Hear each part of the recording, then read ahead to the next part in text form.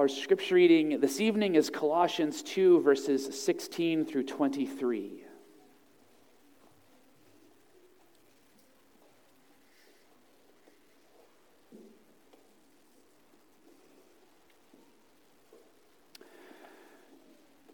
Colossians 2, verses 16 through 23.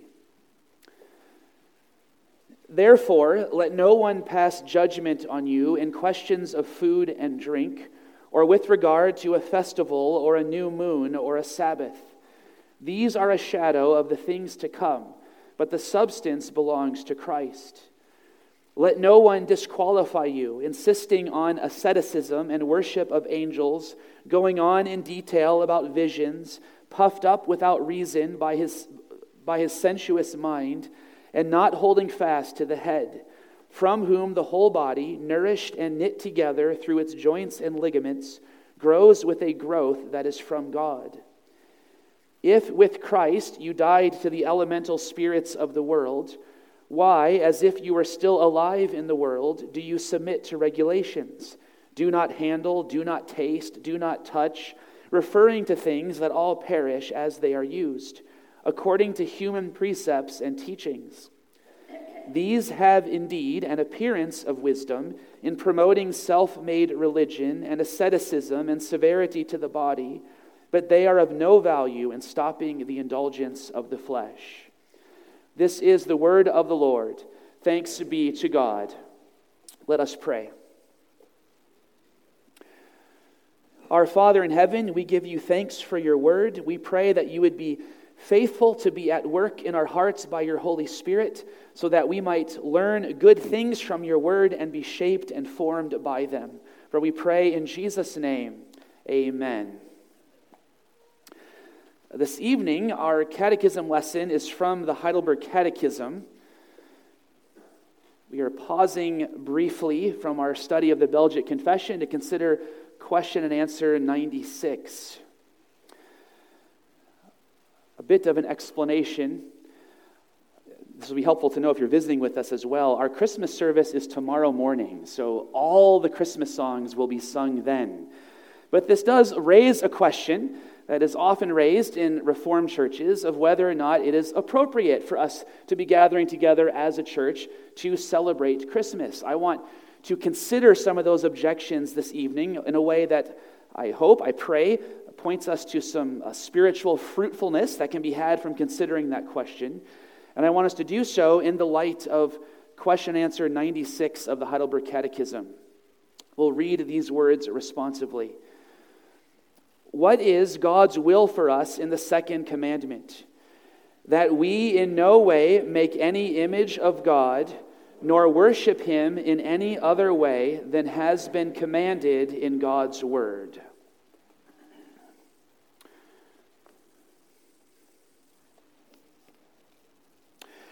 Congregation of the Lord Jesus Christ, this is, of course, Christmas Eve.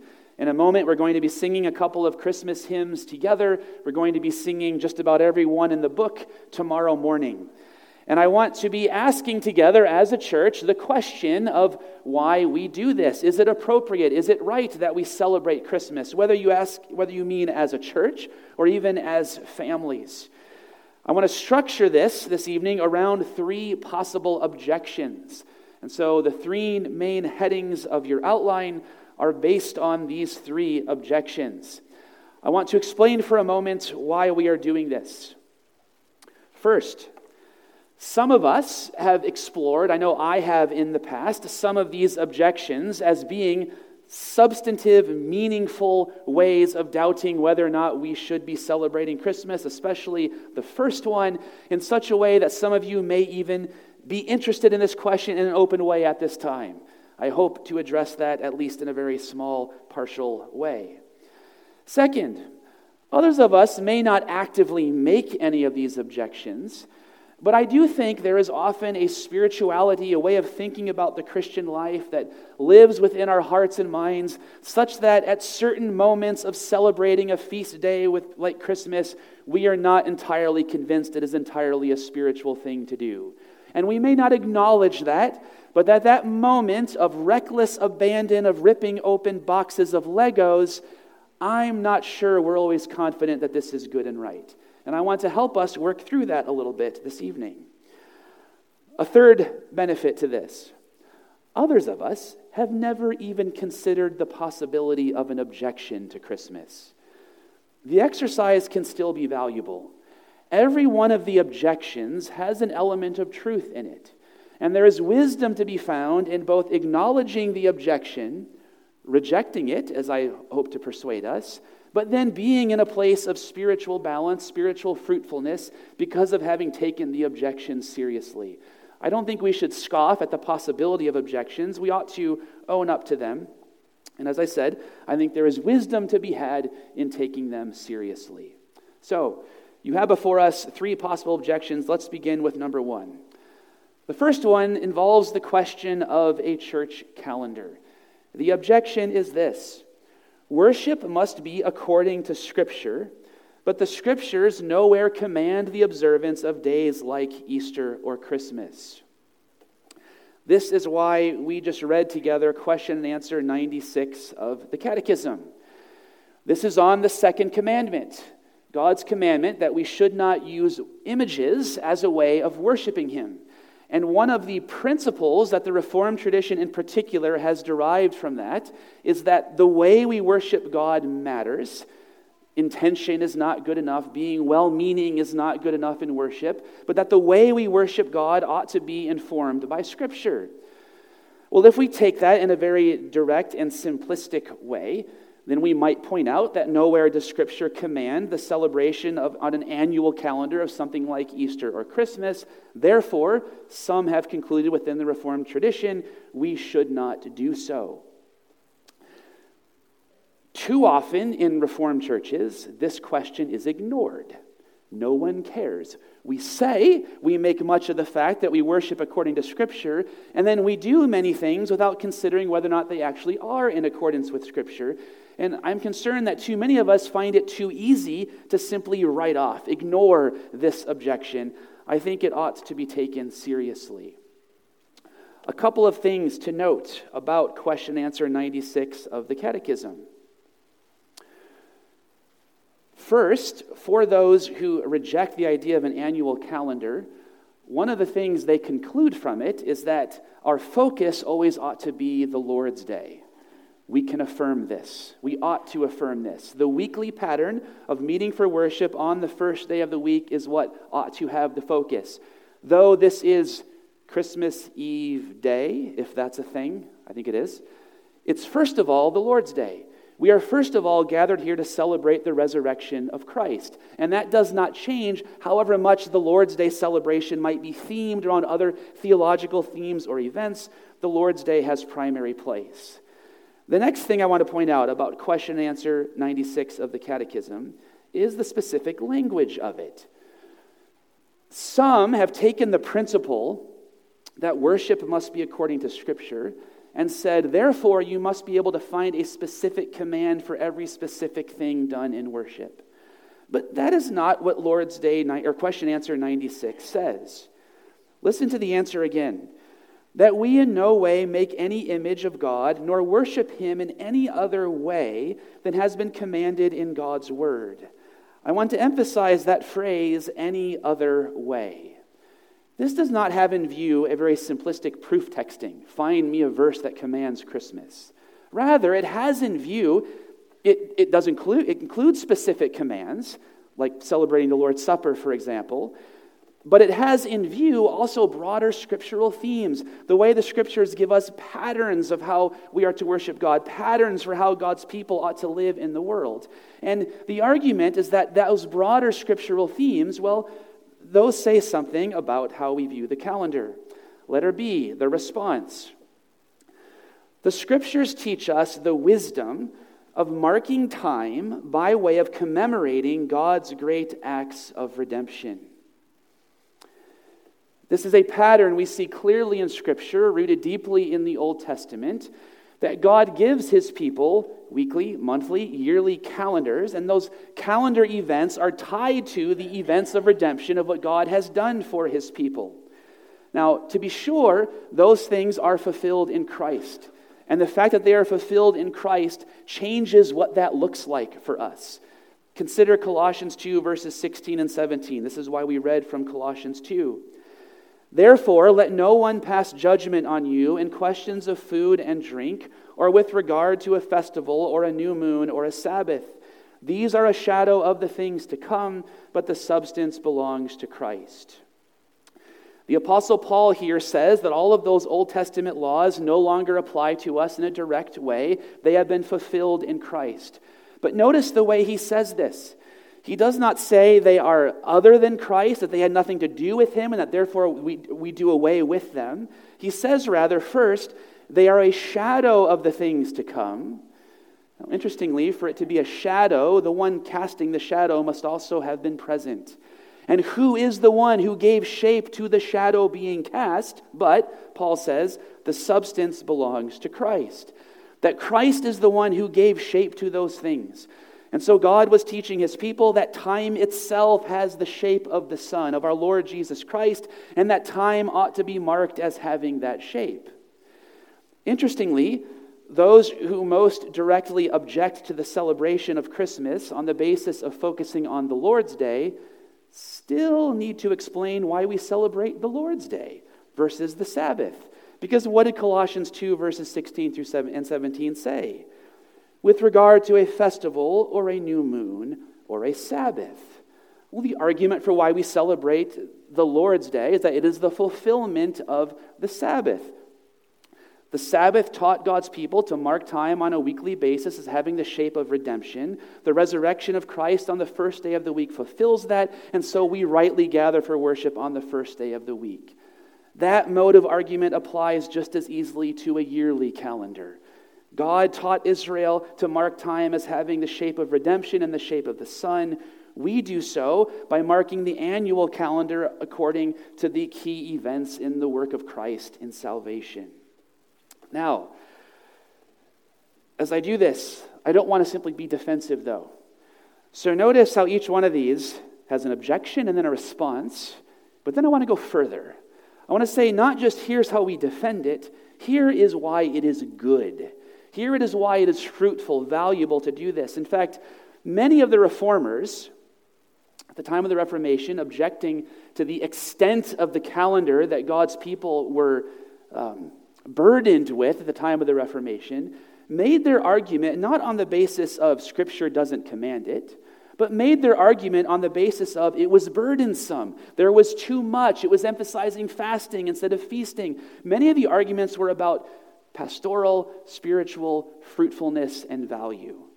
Well, that leaves us free to identify that value. So why is this good to mark time in this way? Letter C. It is good to mark time counterculturally as having the shape of the sun and moving toward the new creation.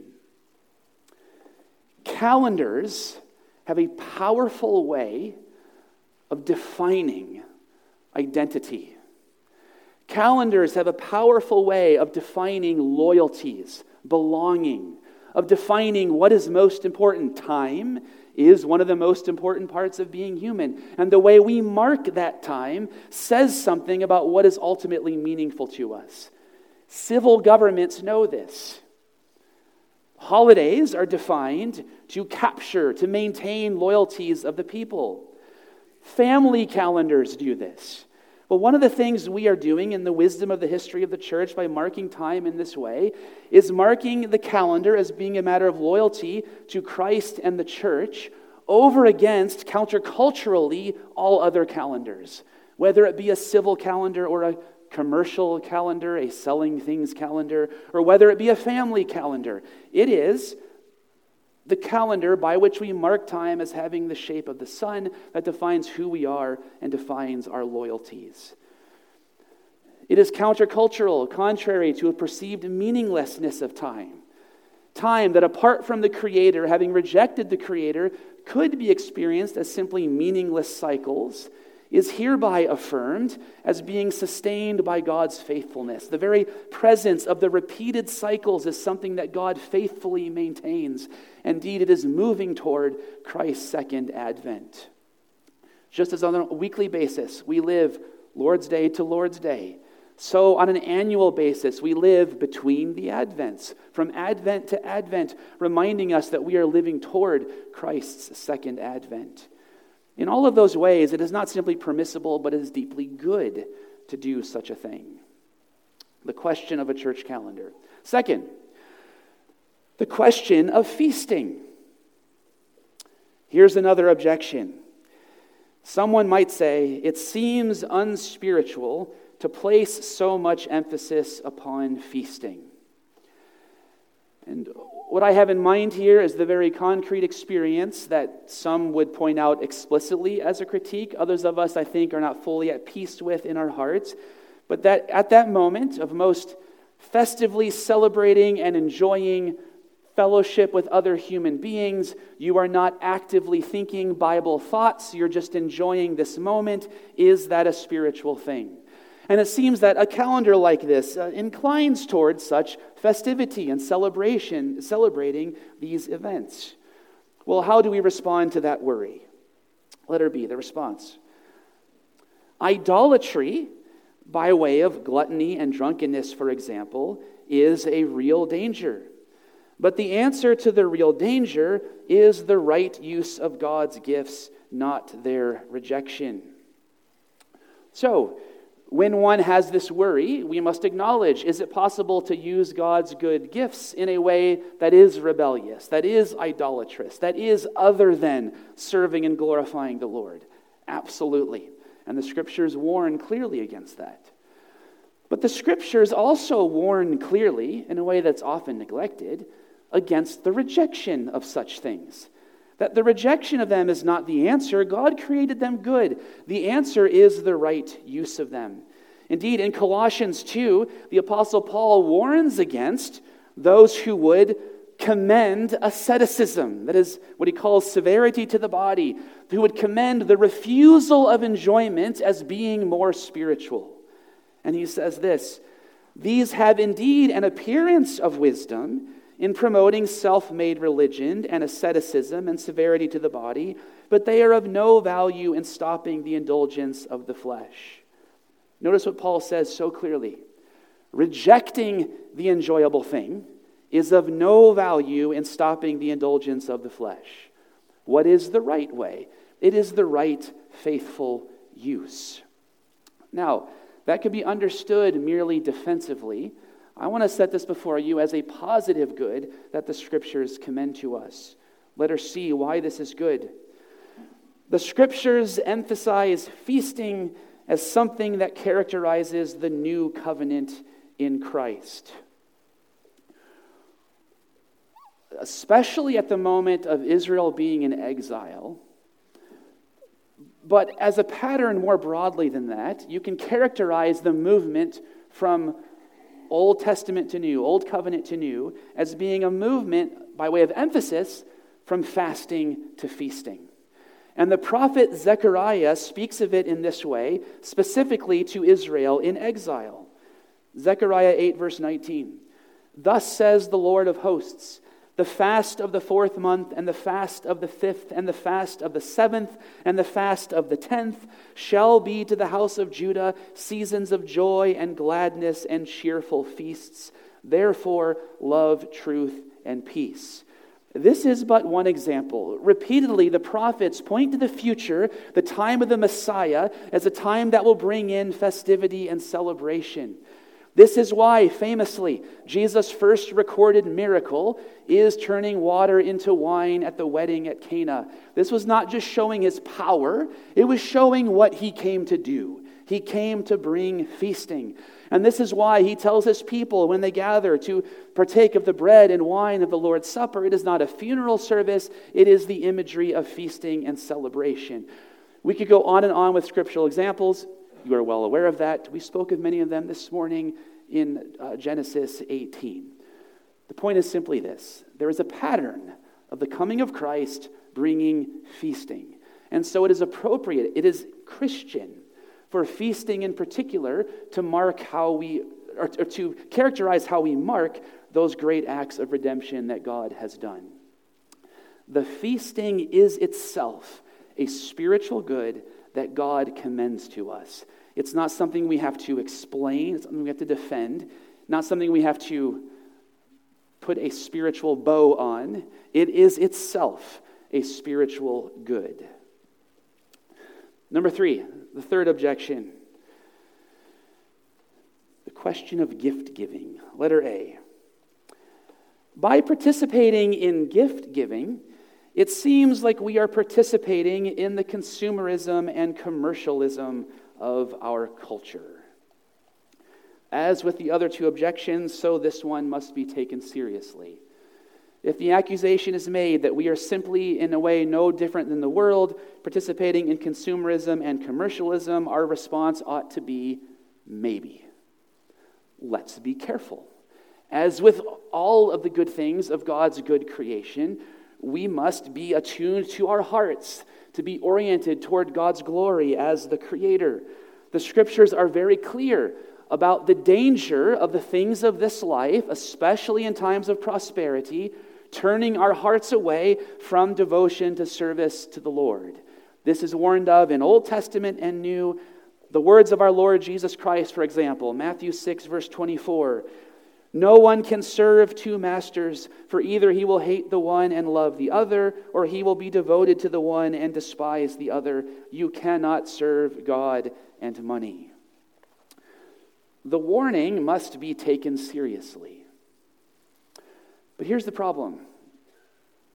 As Proverbs and Ecclesiastes make clear, as the Scriptures describe in so many different ways, as I've already said this evening, rejecting the good thing is not the answer. God is the Creator. He is not just our Redeemer, He is the Creator. And at the creation, He declared all that He made very good. So how ought we respond to this worry? Well, we respond first by acknowledging the real warning that must be taken seriously. And then we can say something like, letter B. The response: gift giving can be rightly understood as a God-glorifying enjoyment of the good things of His creation. And I should add to that, and it is a mode of enjoyment aimed at blessing others. So there is an enjoyment of the good thing, but it is an enjoyment that has the capacity, at least, to be truly other-oriented. Esther 9, verse 22. This is the establishment of the Feast of Purim, celebrating the deliverance of the Jews during the time of Esther. And the feast is described in this way.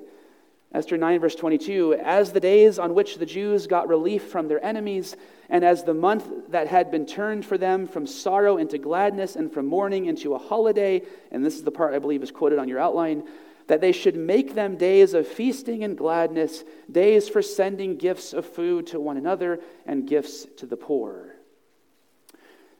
Interestingly, by the way, for those who want to double down on the debate in point 1, the establishing of this holiday was never commanded by the Lord. And yet its presence in Scripture has a kind of commending it, though there is no record of it being commanded by God. It's simply something they started doing.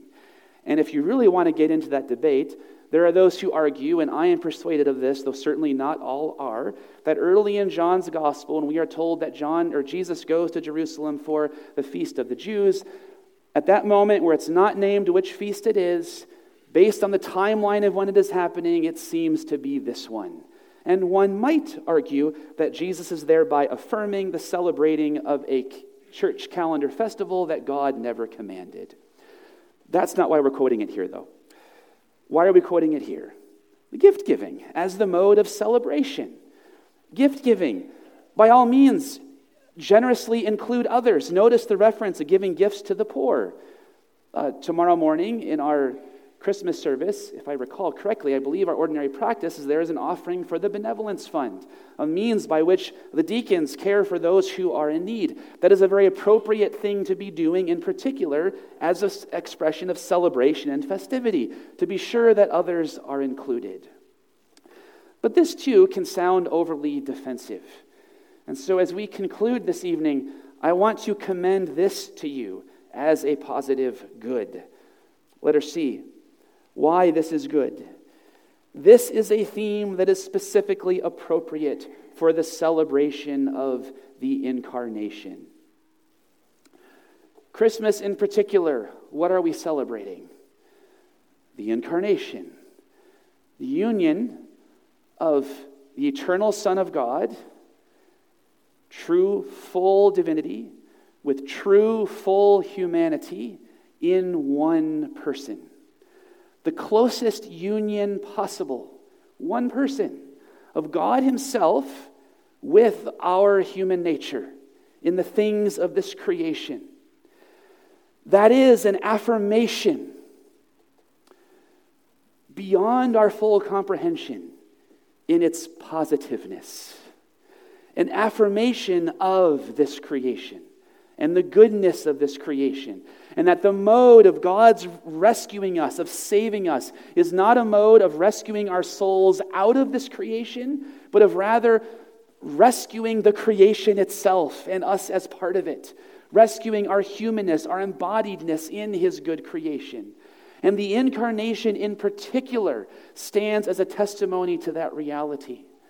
And so it makes sense that as those who are affirming and celebrating the Creator's affirmation of his good creation by entering into it with us as Emmanuel, it makes sense that one of the expressions of that would be the festive use of the things of his good creation. 1 Timothy 4 warns. Actually, we're just going to read this. 1 Timothy 4.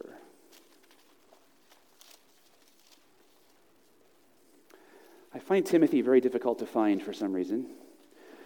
1 Timothy 4, beginning at verse 1. Now the Spirit expressly says that in later times some will depart from the faith by devoting themselves to deceitful spirits and teachings of demons. What is this teaching of demons? Verse 3. Who forbid marriage and require abstinence from foods that God created to be received with thanksgiving by those who believe and know the truth. And then he gives this statement, quote on your outline. For everything created by God is good, and nothing is to be rejected if it is received with thanksgiving. Now, I'm going to keep making this point, but I want to pause for a moment. Because this point is kind of fun, at least I think it's fun, we can be tempted to think, are we just saying what we want to hear? Right? It's easy, it's fun, it's enjoyable to hear this. I'm not so sure it is. The temptation towards the rejection of the created good is too easy. And it is a real temptation. And it is not the way of wisdom. And we need God's word in its affirmation of the creation to warn us of that real danger. When our heart flirts with, maybe we should just get away from all of this. That is itself the rejection of a good, and it is not wisdom. Wisdom is in the right use of God's good creation. And indeed, it is not just the incarnation that affirms this. The doctrine of creation, Genesis 1 and 2 affirms this. The resurrection of Christ, that he is raised bodily as an affirmation of the creation. The promise of new creation, a new heavens and a new earth, with the word used there emphasizing renewal, a making new of that which God created good. So let's go back into the chaos of ripping into boxes of Legos tomorrow morning, because no one would open presents Christmas Eve. That is wrong. Tomorrow morning, the chaos of ripping into boxes of Legos. Enjoying the good things of God's good creation. Now you say, Legos didn't grow on trees. I understand people made it, but see, he made us creative.